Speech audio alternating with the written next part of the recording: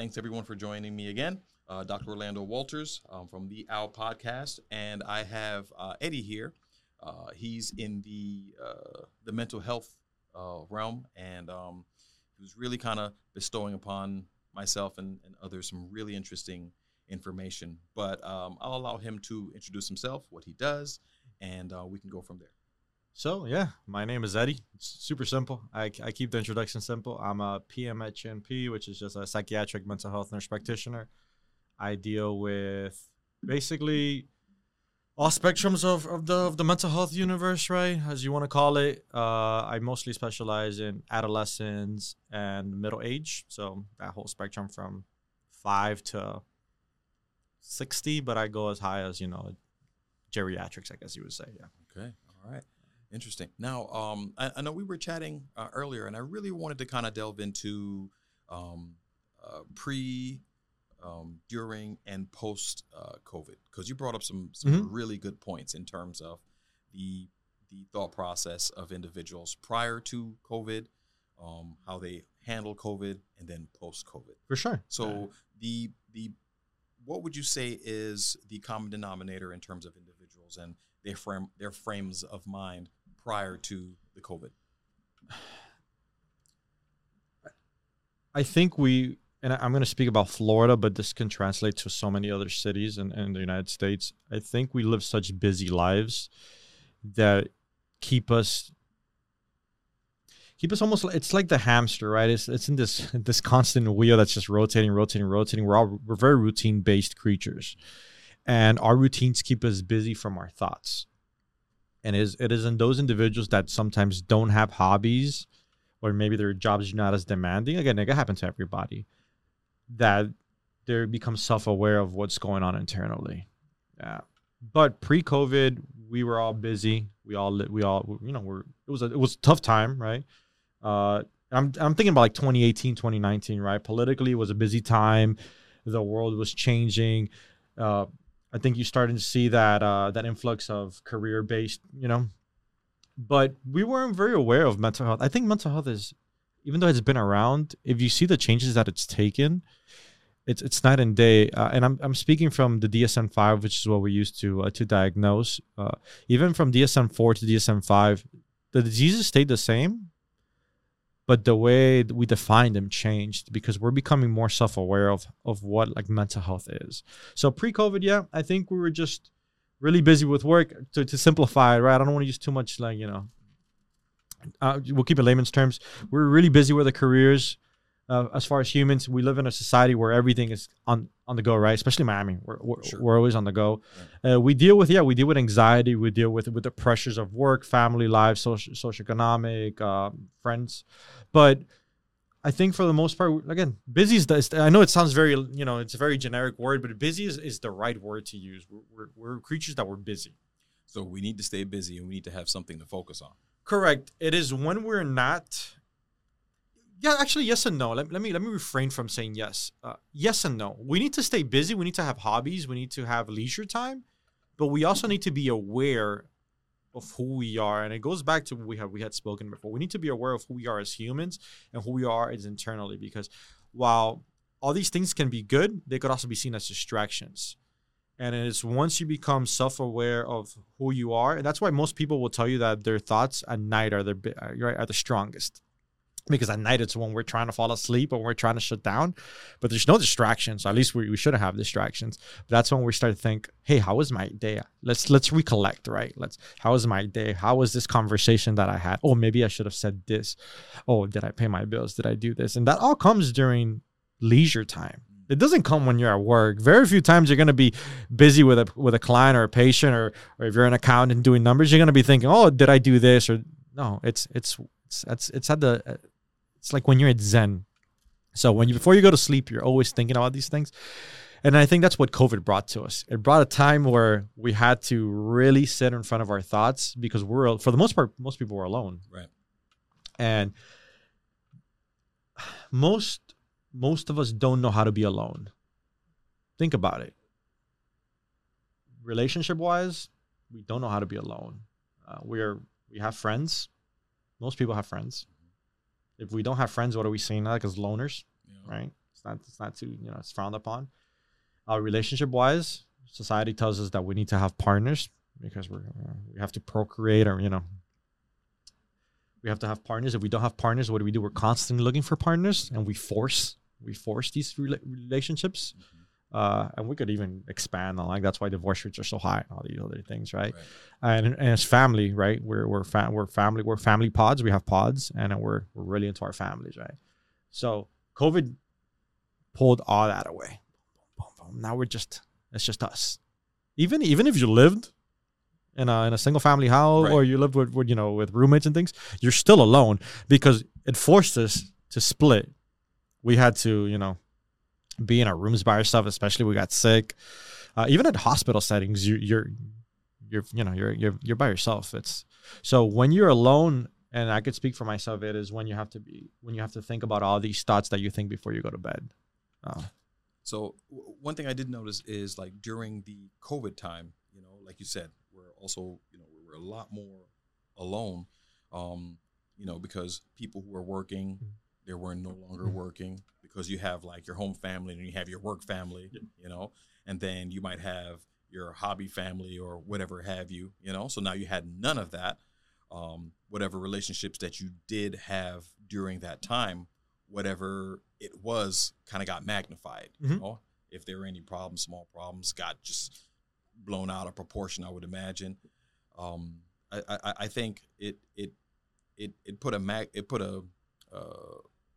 microscope on a lot of things in terms of, like, socially. It did. No, I think you're using the right terminology there. It did put a big magnifying glass on everything. It blew it up. And the minuscule things that maybe we ignored before, we didn't ignore before. Right.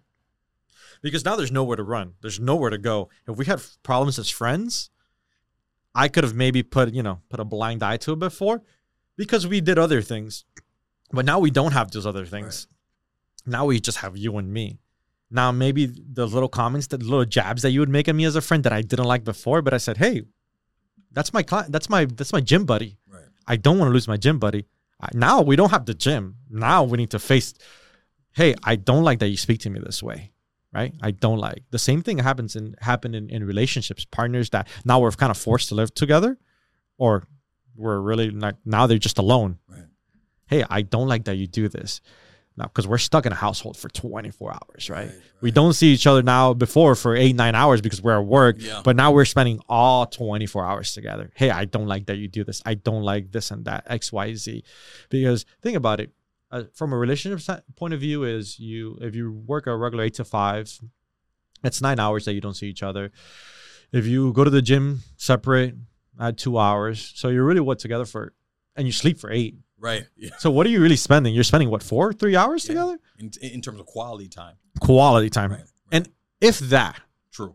Let's give 2 hours of quality time. And you can fake 2 hours. You can have a good 2 hours with anybody. You can fake a 2 hours with anybody. True.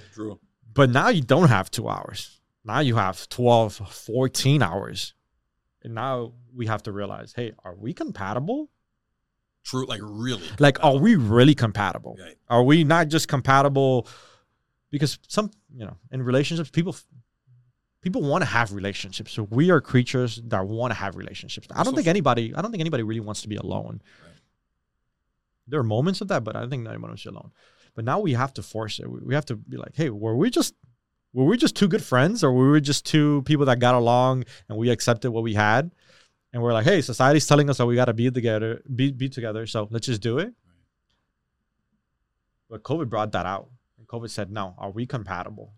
Now, in terms of the post-COVID, what were the big changes that you would see at that point? Can I go? Here's the reason why I say I'm no psychologist by any stretch of the imagination, all right? But I used to coach basketball teams, and kids in junior high school and high school. And I noticed there was a difference between all these kids, pre and post. I couldn't put a finger on it. I felt like there was just a major disconnect. I couldn't put a finger on it, but I'd see them. They were there physically, but I don't think they were there in mind. They were there in body, but not in mind. That's a good point that you bring up. Post-COVID world has been extremely interesting, not only for ourselves as humans, but I think from a healthcare point of view, it has been completely different because it shook up hospitals. The way we see health nowadays is completely different. If you look at policies from before to now, it's flipped them upside down. Yeah, we realized how weak our infrastructure was now as a society. We're talking about hospital systems, right? Our hospital systems were extremely weak. We don't have the workers. We overworked our workers during COVID. We milked them. We technically forced a lot of hospitals were forcing their workers to work overtime, mandatory overtime, because we just didn't have. Right. We don't. It doesn't work. But yeah, post-COVID, one thing I've noticed is the amount of anxiety and depression that people have. I think while anxiety and depression are two of the most common things we deal with, it is blatantly obvious now the effects that COVID had. So do you think COVID magnified it? It was always there? It was always there. It's always there. So it just really brought it to the forefront. Look, I give the example of, this is going to be such a random example, but I think it'll make sense. It's back in the day, if you look at charts, that's a real thing. How many left-handed people there were? If you look at the chart, it goes like very flat. And out of nowhere, like around the 1980s, 1990s, it just spikes. And then we ask ourselves, are there more left-handed people now than before? Mm-hmm. What happened? So back in the day, left-handed people were seen as weird, different, the devil. Yeah, no, that's exactly right. It was actually seen as like, from a religious point of view, it was seen as a devil. Right. So nothing changed.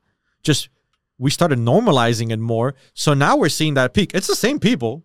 And then you're going to see after the spike in left-handed people, it neutralized again because it's leveled out because that's the normal level of it. It's the same thing. It's always been there. We just kept it to ourselves. We didn't want to tell our neighbors, our friends, our family members, hey, I'm depressed. I have anxiety. I have panic attacks. We kept it to ourselves because it was shunned. I think it was frowned upon. I grew up in the 90s. It's a different time than yours, but you were there. As a kid, I had moments of anxiety, depression, and it was something that was kept hush hush. Definitely. Think about it. We grew up, and I think you could relate. Boys don't cry. Right. Boys don't cry. Right. What do men do? Yeah. We tough it out. Yeah. Throw some dirt on it, right? Like tough it out. We don't speak about our emotions. Right. That's a feminine trait. Yeah. Automatically, and I'm speaking from a male perspective, and women are they have their own things to deal with, but from a male perspective, that's what it was. And also, I'm Caribbean, so I'm Caribbean also, yeah. Okay, so even much more, And I see that, by the way, to this day in the hospital setting where Caribbean men don't speak about their emotions, they don't take medicine. Nope, medicine is taboo, and they don't even want to go to the doctor. And usually when I get them, extremely sick. A million comorbidities, and sometimes too late. Yeah, it's too late at that point. It's too late, yeah. It's too late at that point. So yeah, COVID just, it was always there. Depression, anxiety was always there. But now people really had to go through it. Where before we could mask it with activities, sports, COVID brought it out. That's why we saw an increase in alcoholism, drug use. And also we saw, like I said, an increase in anxiety and depression, right? Because we went from one day being social and then it turned off the lights. Right. Because it happened overnight. They said one day here and then the next day the whole country was closed. Yeah. Everything was shut down. We had no time to prepare.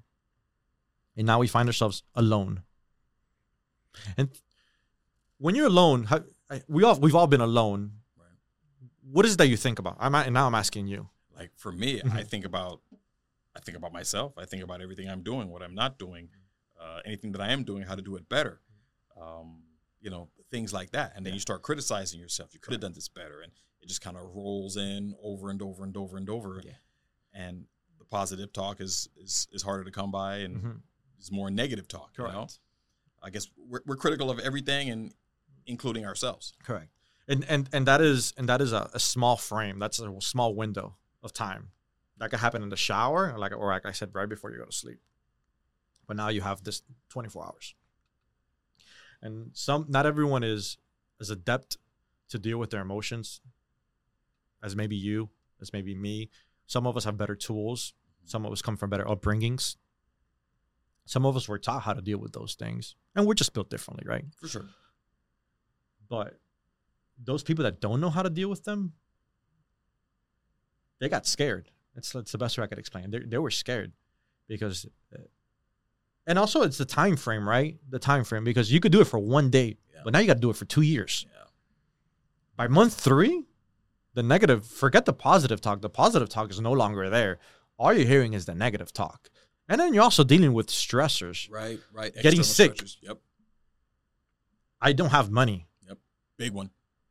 The biggest. Yep. Money, financial problem is one of the biggest problems I see. So now I don't have money. How am I going to deal with this? For young adults, school's closing. So now I have to go from an in-person, curriculum to all online.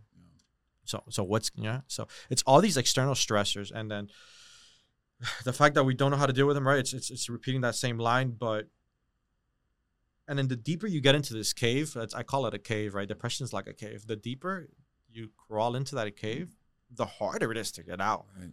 Right? If you've walked 6 miles into the cave, it's different than if you walked 100 feet. Because the light at the beginning becomes so much smaller and harder exactly. to find. And that's good. You saw the light in the beginning. Eventually, that light stops. Yeah. And what happens when you don't see light anymore? There's no hope. Yeah. The light is hope. Light is hope. In any single even in caves, light is hope. When you see light, you're like, okay, I have hope of getting out. The moment that light disappears, it's done. Yeah, you're done. Yeah. We lost hope. Not only in ourselves and society. COVID is such a unique, I've always thought about writing a book about during the COVID times, because it's not only what was happening internally, but externally. And it was layers upon layers upon layers. We were, like you said, depression, anxiety, fearful, money. The country was broken.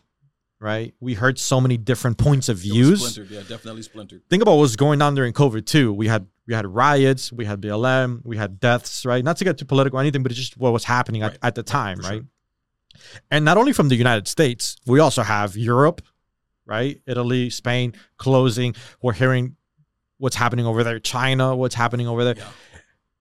We're taking all of this information, we're processing it on top of the anxiety that we already have. And we're just crushing it. One of my friends that's a therapist always tells me that you can only stick so much crap under a rug before the rug becomes too big. This is true. Yeah. It becomes too big. Yeah. And that's what happened. And we walked out of COVID and we didn't clean that rug.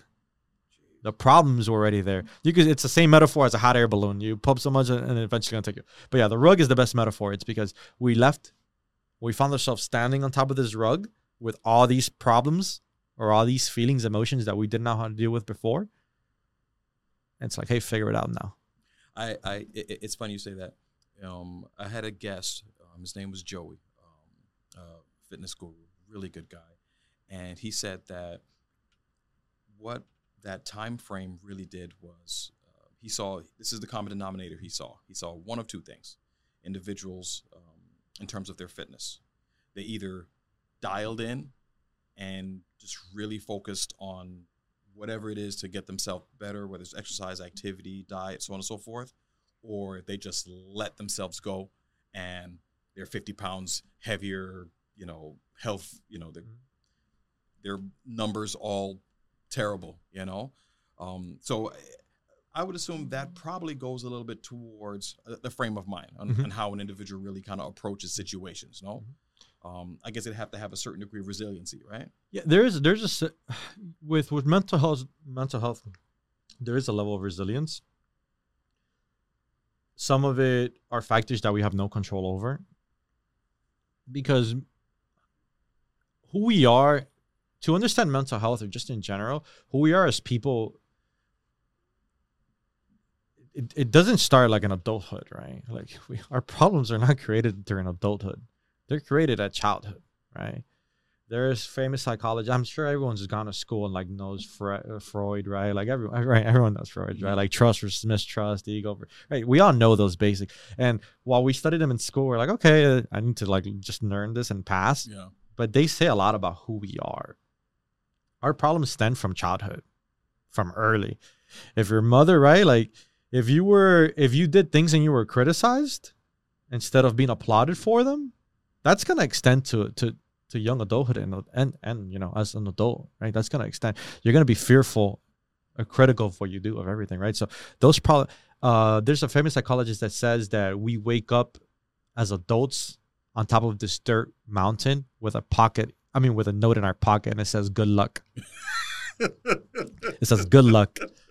Oh man. A shovel in our hand and a note in our pocket, and it says good luck. And start digging. And it's because every single problem that we have, again, we create certain problems, but it could extend back all the way to childhood.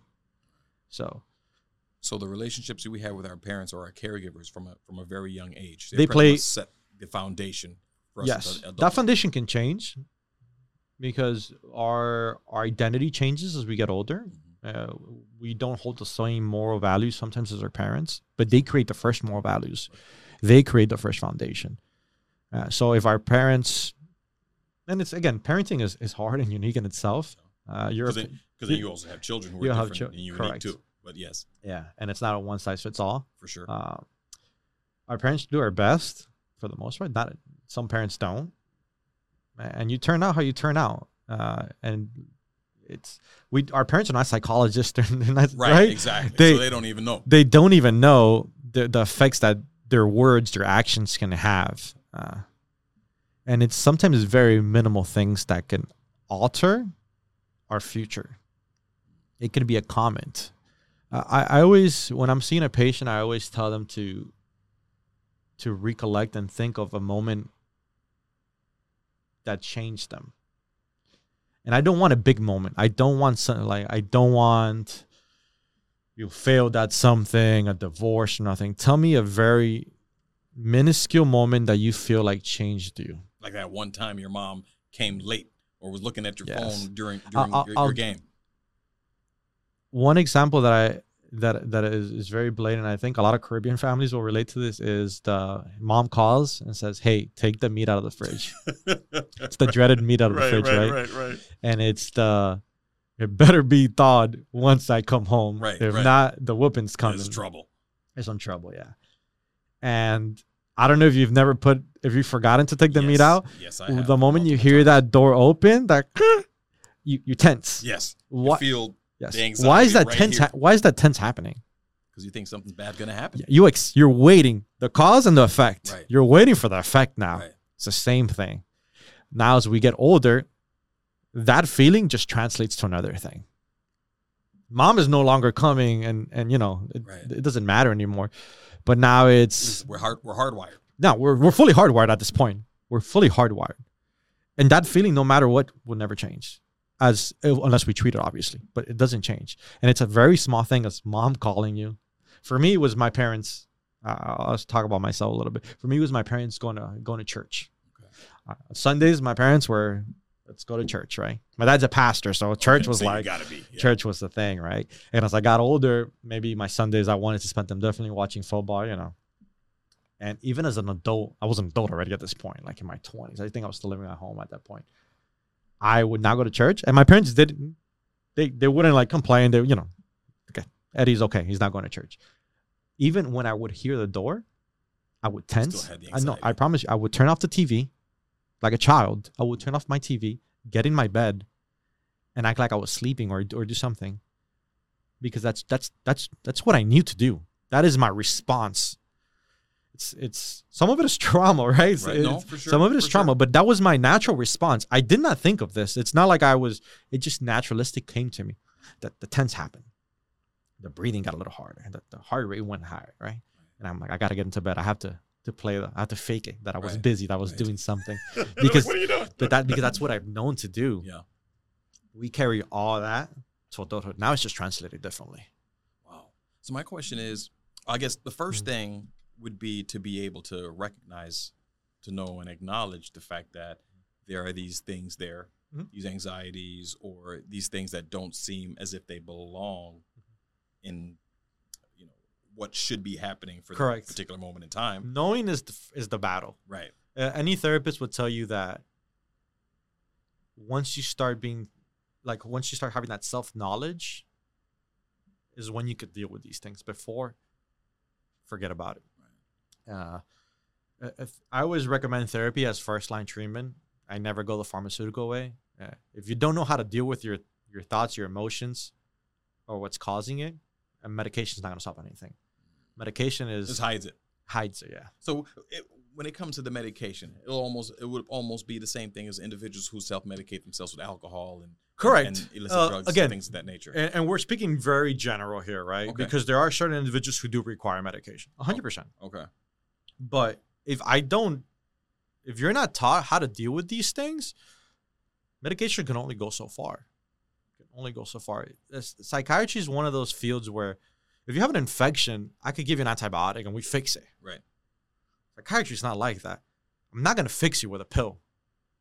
It could take away those feelings, but it's not going to be fixed. If we ever take you off those pills, what's going to happen? It's coming right back. You still got to deal with those emotions, baby. Those right here. We have to understand. And therapy is great. I always recommend, like I said, therapy because therapy allows you to slow down. That's like the right word, slow down. Explain. This is my explanation of life. Life is a big tunnel. We're going down a big tunnel. Okay. And think about you're going down a museum, a tunnel, but it's a museum. And there are pictures. You have the Mona Lisa, right? Pictures on the sides constantly. But you're running so fast, you don't see the pictures. The therapist says, hey, buddy, slow down. Stop. Look left and right. What are the pictures? It just allows you to see what's going on. Gotcha. So we run so fast through life to get to the ending. We want to get to the finish line so fast that we don't look at the journey. And we hide because we're going so fast. And the pictures are just our emotions, our feelings. And they're blurs. We don't slow down, look at the big picture and deal with them. All right. So let's say, for instance, we have an inkling something just isn't right. Mm-hmm. How do we overcome it? Okay. How do we get past it? How do we push through? So there's multiple ways, right? I want people to understand that emotions are warning signs. They're not answers. Okay. Our emotions can lie to us. Emotions are a red light telling you, slow down, something is going on. So you mean even good emotions? Even good happiness emotions. And things of that nature? Even good emotions, sorry. Telling you, hey, slow down. Look at what's around you. What's happening? Think about it like this. If you were to drive up to your house right now, right? You're out with your wife or your kids, whatever it is. Your house is empty. You get to your house and you see the lights on and you see people moving inside. What do you feel? Oh, well, there's a problem. There's a problem, right? Problem. There's Nobody should be there. Exactly. There's some level of fear, anxiousness, right? There's a bunch of feelings. But what happens now? You walk in and it's your grandmother. Okay. Saying, hey, I'm cooking up some food. I want to surprise you, right? I'm cooking up some food. What happens? I'm happy. I'm happy and hungry. But is it not the same situation? Yes, it is. It's just the more knowledge we have on it. Right. We process it differently. All that fear, all that anxious was just telling you, hey, slow down. Analyze the situation. Okay. And that's exactly what emotions do to us. It says, hey, slow down. Analyze the situation. What's going on? Am I processing it the right way? Because if it's just to react, it's just anxiety. It's just, what's the first thing that's coming out? Fear, like I said, the same thing. And if you react off that emotion, what happens? You hurt your grandmother or something, right? Right. And that's just pure reaction. Yeah. It's not the way to do it. That's why people say, hey, don't react off emotions, right? It's just slow down, backtrack. It's a warning. It's that red light. It's the train thing coming down, right? That's what it is. But really process it fully. Because we don't know the whole story. Right. And that's all it's trying to tell you. So we have to be able to account for the entire situation from all angles. But a lot of times we can't see all the angles. It doesn't matter seeing all the angles. Yeah, right, because there's three sides of the story. Yeah, no. But you can still see from your point of view, though, right?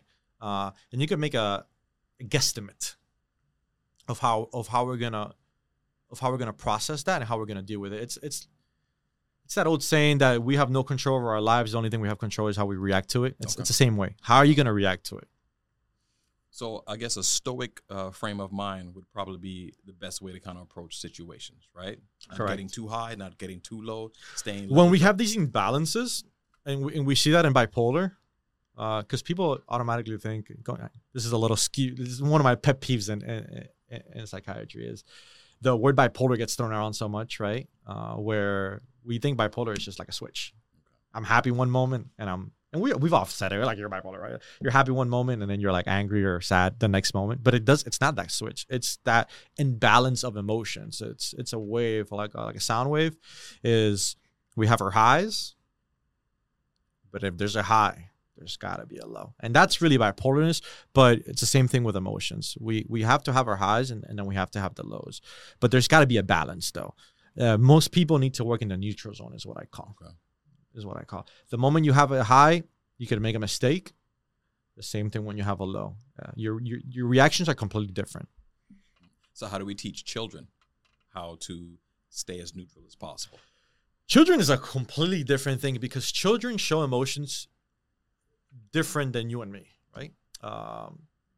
And some of it is lack of education from the parents, but you can't expect parents to be like I said, to be experts, right? An anxious child, you and me are depression, right? And I mean real depression, right? Because I think people need to realize that sadness and depression are two different things, and we look at them completely. I could be sad because someone passed away, but the moment that sadness extends to like a week's period, months, that's depression, right? So, but children express depression differently. You and me might get reclusive. We might not want to sleep. We might want to do the things that we enjoy doing. Our appetite might be suppressed. A child does not know how to process those emotions, so they'll be hyperactive. Completely polar opposite of what you and me. So when we see those things, we're like, hey, what's going on? Because think about a 5-year-old that is depressed for whatever reason is depressed. They feel weird because when we're depressed, we feel weird inside. It's not a good feeling, right? It's uncomfortable. Right. It's uncomfortable. A child does not know how to I'm just gonna sleep. They don't know how to fully verbalize it nor process it internally, and it's expressed through hyperactivity. Really? Yeah. Wow. So to have a child that's neutral is kids will always have balances because they're kids, right? Mm-hmm. They're kids. I think the best way when I have parents is keeping the child busy, right? There's and just kind of going through the patterns that the child will go through, right? When we're young, we play by ourselves, then we have parallel playing where there could be someone next to us, but we still play by ourselves, and then eventually we become part of a community, and then we play together. So I say keep them busy, keep them around people. Like so, sports I think is a great thing. Okay. Music, art. All great things, but also being very aware of how we speak to our children, because those are the little moments that are going to stick with them. Are we overly critical? Right? Are we overly aggressive? And I'm not saying parenting is hard in itself. I'm not a parent, so I can't speak to it, but I can tell people how to basically maneuver themselves around, right? Okay. So it's being aware. Let's give examples, like being aware of how we talk, right? I think sometimes when we're parents, when we're in places of power, because we have power over our children, it's easy to just say something, just demand or ask, right? If you're a boss, when you're talking to someone that's under you, you sometimes don't think, you just say it. Yeah. It's the same thing with children. We just speak. We don't think about the everlasting effect of it, right? So it could be a ripple effect. 100%. It only takes so many times to call your kid stupid before they believe that they're stupid, right? It only takes so much time to tell your kid that they're not good at something before they really start believing it, especially at an age where they're just absorbing everything. Right. And then you can't blame that child when they're 15 and they feel like they're not good at school because you told them when they were 4 that they weren't good, right? It's the same way. So verbalizing, speaking, our actions. Are we being caring enough? Like, do we hug our kids? Do we kiss our kids? Do we tell them I love you? I've heard kids say that they've never heard their parents tell them I love you. for kids that don't know how to hug. They said that they've never been hugged, right? And us as humans, we need that touch. We need that motherly. We need both, right? So that's another problem that, like, it's hard not to venture off and talk about other things because we need both parents. We need that the dynamic of like family, but we need that love from mom and dad. We need their roles, right? They both play different roles. Single mom could do both roles, excuse me, but you need that fatherly figure there.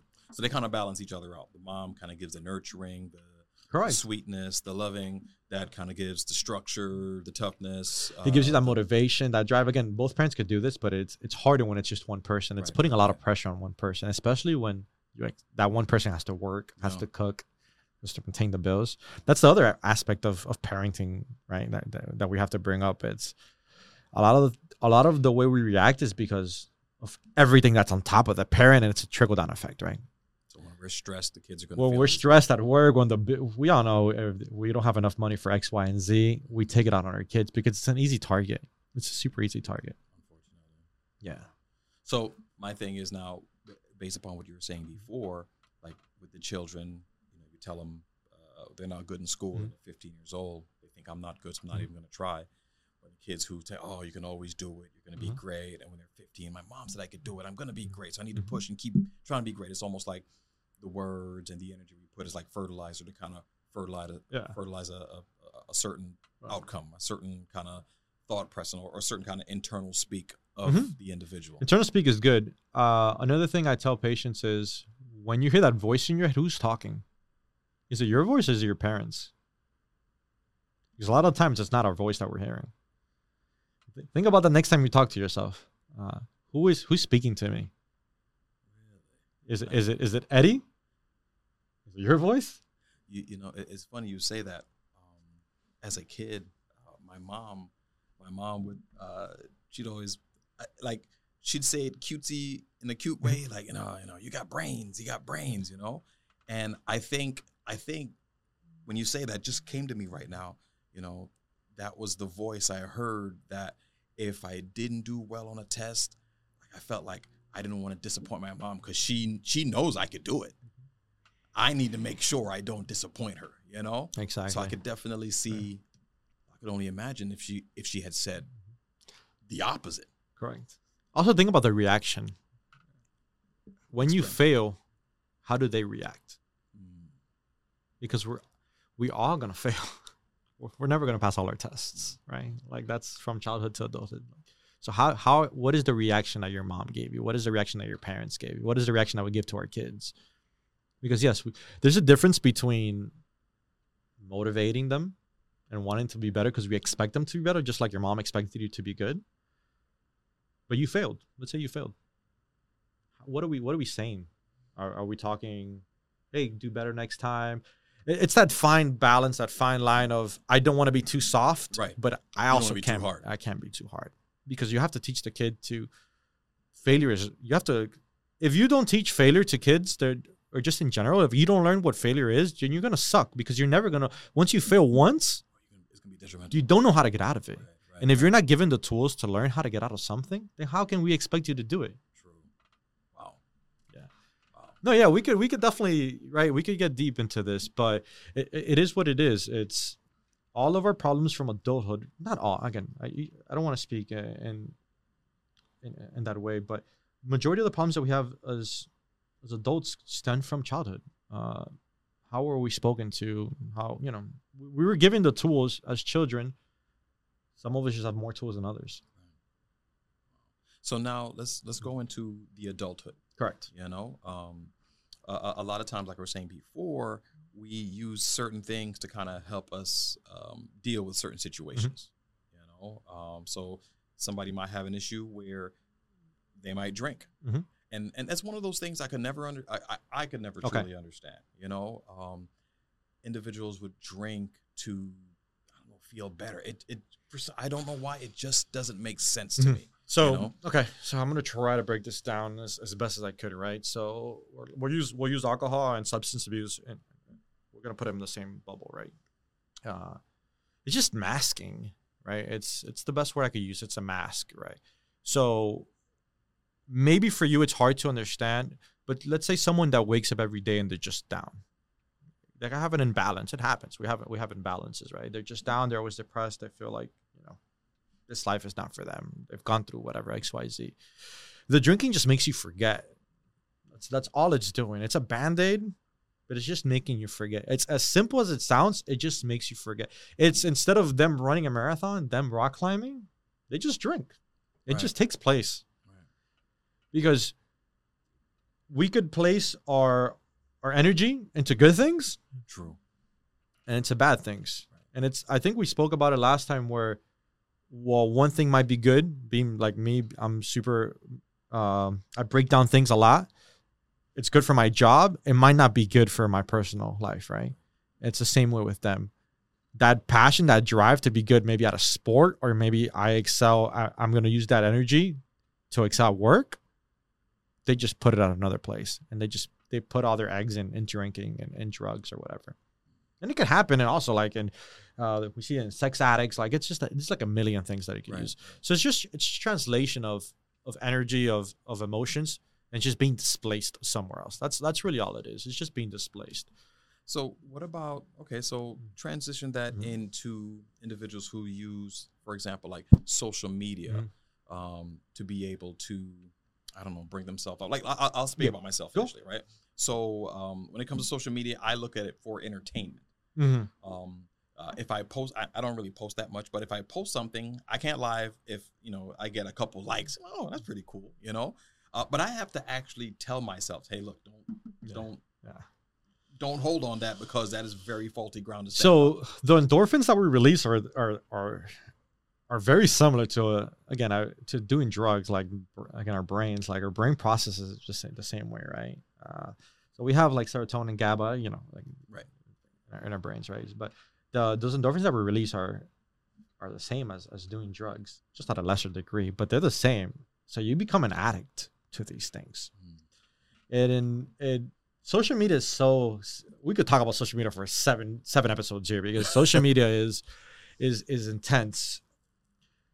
But going to social media and going back to kids are brought up off. So our generation wasn't a social media generation, right? Not even me. Like I'm 31, but social media started in my generation, but I wasn't born into it. Right.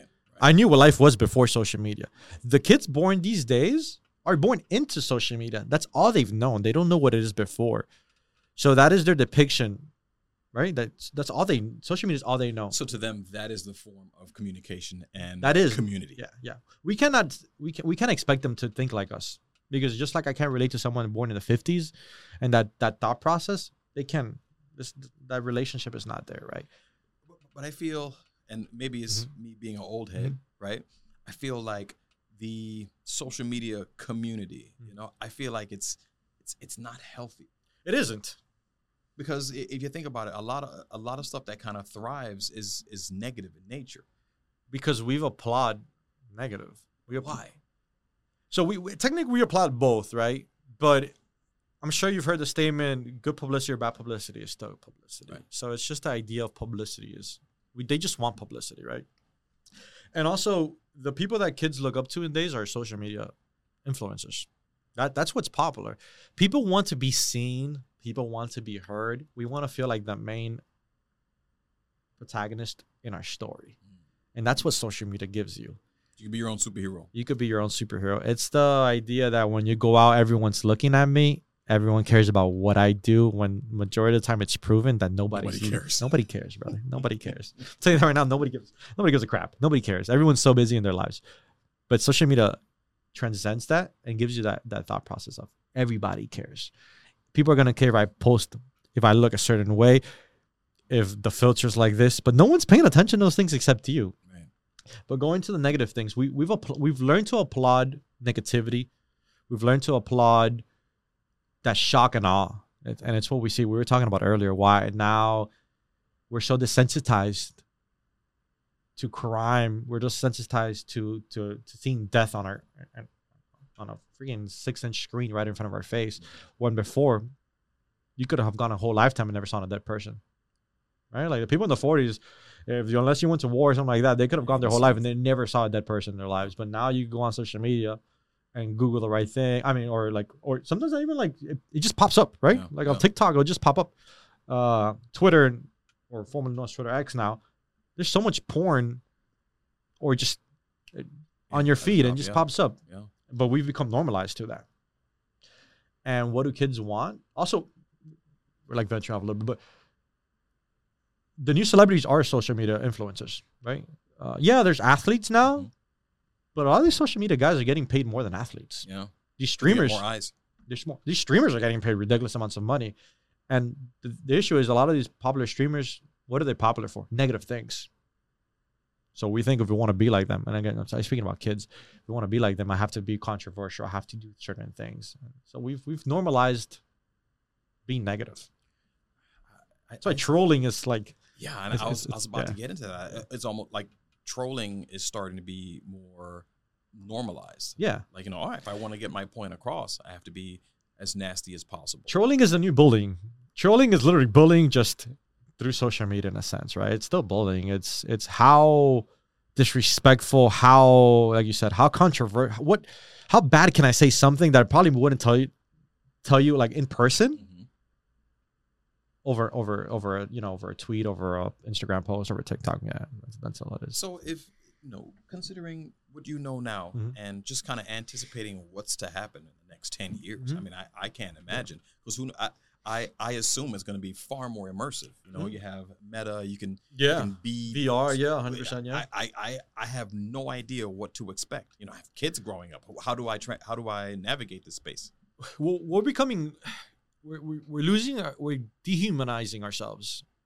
We're losing, and I understand adapting with the times because so it's normal, but we're losing the idea of pods, of friendship, of groups, right? Yeah, social media is positive. It is positive. It brings people together from different walks of life and that sort. But what I mean about dehumanizing is we're losing the idea of community. We are. Right. If you look at coffee bars in general, they're dying. Think about the 60s, 70s, 80s. And I'm not saying those times were correct, but you could pull examples out of them where people be like, I'm going to my local pub, like my local bar, and there's people there, there's community, right? I'm going to my bowling, I don't know, whatever it is. I'm going to go hang out. I'm going to hang out. Where do people hang out these days? There's nothing to hang out. That's why those places are dying. Tell me what bar do you see? Franchises, Flanagan's. Tell me what bars are open these days that you could go to. They're coffee places like Starbucks. That's it. Tell me like your local coffee place that you go to. I'm like, oh, this is my coffee place. I know everybody there. Mom and pop's place that you go, hey, I know the owner for 15 years. It's non-existent. We're losing that communal aspect because it's just translated to social media, right? And again, none of these things are negative, but it just happens, right? It's kids play online now. Yeah. It's normal. Nobody's outside riding their bicycles. It's normal. All forms of communication are via text. We don't really talk on the phone as much, right? There's a reason why there's no minutes anymore. Right. Yeah. Nobody's using them. Nobody's using them. Nobody talks on the phone. We email. Someone could be next to you and they'll email you at work. Yeah, that's true. Because we also lost the identity of having a one-to-one. Right. I think that's why podcasting is so popular these days, because it brings back we're having a conversation. Gotcha. It's touching something that we feel like we really need. No, we've lost it. We don't really talk. We talk, but we don't talk. Think about your friendship groups. When was the last time you really sat down with a friend and really talked? We don't open up anymore, which is why therapy is so important, because therapy has just replaced what you would do with your friends back in the day. Obviously, they're educated and they go to school for it, so they have other ways to navigate you through things. But that's in general, that's all it is. You open up to your therapist, but you won't open up to your friend. Why? Yeah, why? We've lost that idea of my friends are there to help me, and replaced it with my friends are there when I need them, when I need a good time. That's why we don't see a lot of long-term friendships anymore, especially like in young adults, young kids. We don't, easily replaced. We don't know how to fight. We don't know how to argue. I also see that in relationships, may that be friendships or partnerships. I ask couples, how do you fight? How do you argue? And it's always very interesting because what are the responses? I think the general consensus that I get, and I've done this experiment with my friends, and I ask them, how do you fight with your partner? And they say, well, let's say we're fighting over the dishes. Let's say the dishes. I bring my problems. I say, hey, I don't like that you do this. The other person debates their problem, right? And we just keep arguing and screaming and arguing until what? We give up. Till one gives up. So one gives up, or we just get tired of fighting. And what happens to that problem? It goes back under that rug that I was telling you about. Eventually, those problems add up. And then that's why when they end and you break up, you bring up stuff from 3 years ago. Instead of fighting should be, hey, off rip. Off the moment we start fighting, one of the first things that I'm still human, right? But it's one of the first things I always tell my partners is, how can we fix this? We're going to fight. The fight is going to happen. Right. It's also taking away those emotions because emotions are heightened, but it's giving it a bit. Let those emotions kind of pass. Now let's argue. It's really debate. Right. Let's debate. So, I'm cool with debates. Because debates, doesn't matter if there's no win or lose. We're sharing emotions, right? I'd like to think of it as facts, but. It is, yeah. So it's, how can we fix what we're fighting about? And if we cannot come to resolution, then should we be arguing about this? But then there's still going to be... There is. But there's other methods that we're not arguing or debating at that point. Now we're just having a conversation. Okay. Now we're just having a conversation about what's going on. Another thing that I tell people during arguments is, how did you process what I said? I can get mad at something that you tell me right now, and I'll be like, hey, I didn't like that you said XYZ. I didn't like that you said my shirt was white. Because when you said that my shirt was white, it made me feel XYZ. So it has to be a two-worded part. I didn't like what you said, and I processed as you. I'm telling you what I thought that you told me. Right. Because you know what you told me. Right. You know how you said it. I might be interpreting that the completely different way. Right. So you have to say how it feels and what you understood. Right. And then the other person has to say how it was intended. Correct. And then majority of the time that fixes the problem itself. Really? Yeah, automatically like, okay, I didn't mean like this. I call it you're speaking English, I'm speaking Chinese. We're both speaking, we just don't understand each other. Right. So but that takes awareness too, because at that level there's heightened emotional states at that particular moment. So you have to separate. You have to take a moment to, hey, emotions, you're warning me something is going on. I'm not liking this, but we have to wait. Because the emotion's only telling me to stop. It's not telling me the big picture. Because once I really know the full story or somewhat of the story, and I go in, it's my grandmother cooking for me. Yeah, it's not you. It's not you. You know what I mean? Right. Wow, super interesting, man. Yeah. Super interesting. So my question to you is this. I don't want to leave on a. No, yeah, we can leave on a more positive note. Yeah, but what are pet peeves? What are your psychological pet peeves? Okay. I don't know if it's a pet peeve. I don't like how we diagnose people without having no knowledge, right? Like how we just throw diagnoses as either compliments or disses, right? Oh, yeah, the whole bipolar thing, right? You're just bipolar, or you're always so depressed and things like that. Well, before knowing the full story, I think we throw diagnoses at people too quickly, and I say that too. Even people in my field, I think we diagnose too fast. But then that's the best way to kind of us as humans, we like to categorize things. We like to categorize. We need answers to problems. It's not always so simple, right? It's not always so simple. So I don't like that we diagnose too fast. I also don't like the rep that mental health gets. And what's that rep? And I'm going to speak from a hospital point of view, and then I'm going to answer that. And I see this from providers, that we treat mental health patients as second class citizens. They're 3/4 human. It's the 3/4 human law. Yeah. Because they have a problem. Because they have a problem, and it's not fixable through general medicine, right? It's we treat them because they have a mental health or they might be having some type of breakdown. I could get away with something that I wouldn't do to you. Gotcha. I could talk to them however I want to talk. I don't have to give you the same customer service. Yeah, and then we do that to people in the streets, to people that we meet. They're having a breakdown, some type of breakdown or anything, and we kind of push them away. It's a lack of respect, I would say. It's a lack of respect. We don't see them as humans. We live in Miami. You see homeless people everywhere. A good part of homeless people are mental health patients. How do we treat them? We ignore them, right? We don't lower the window. We don't even look at them. We don't even make eye contact with them. So we just kind of push them away. Wow. Yeah. What is it that you hope? What is it that you hope for us as humans to be better towards other humans? I think it starts within. I think we need to learn how to speak kinder to each other, internally and externally. I think we've also confused the idea of being honest and being rude. I can be honest with you without being rude. And I think we've normalized the idea. I could be like, hey, I don't like your shirt because I just don't like it, because whatever. I don't know. It comes off rude instead of processing, be like, hey, I don't like that you did this. It goes back to what I said, because I processed like this or because I think it's detrimental to you.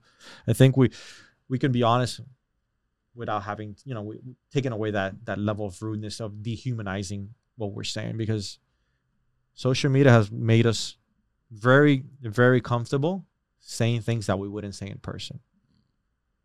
That's for sure. I guess that's where the trolling comes in. That's where the trolling comes in, yeah. So be better, nicer people, and troll a little less. Troll a little less. Yeah. I think we are all created as good. I think every single human, I will die. That's like one of my core beliefs is we are all born good. It just happens along the way. The evil comes. That the bad comes. Yeah, it's what we learn as kids, that no kid is born bad. Think about it. Anytime you see a kid that maybe you don't agree with, like a child, they learn that from someone.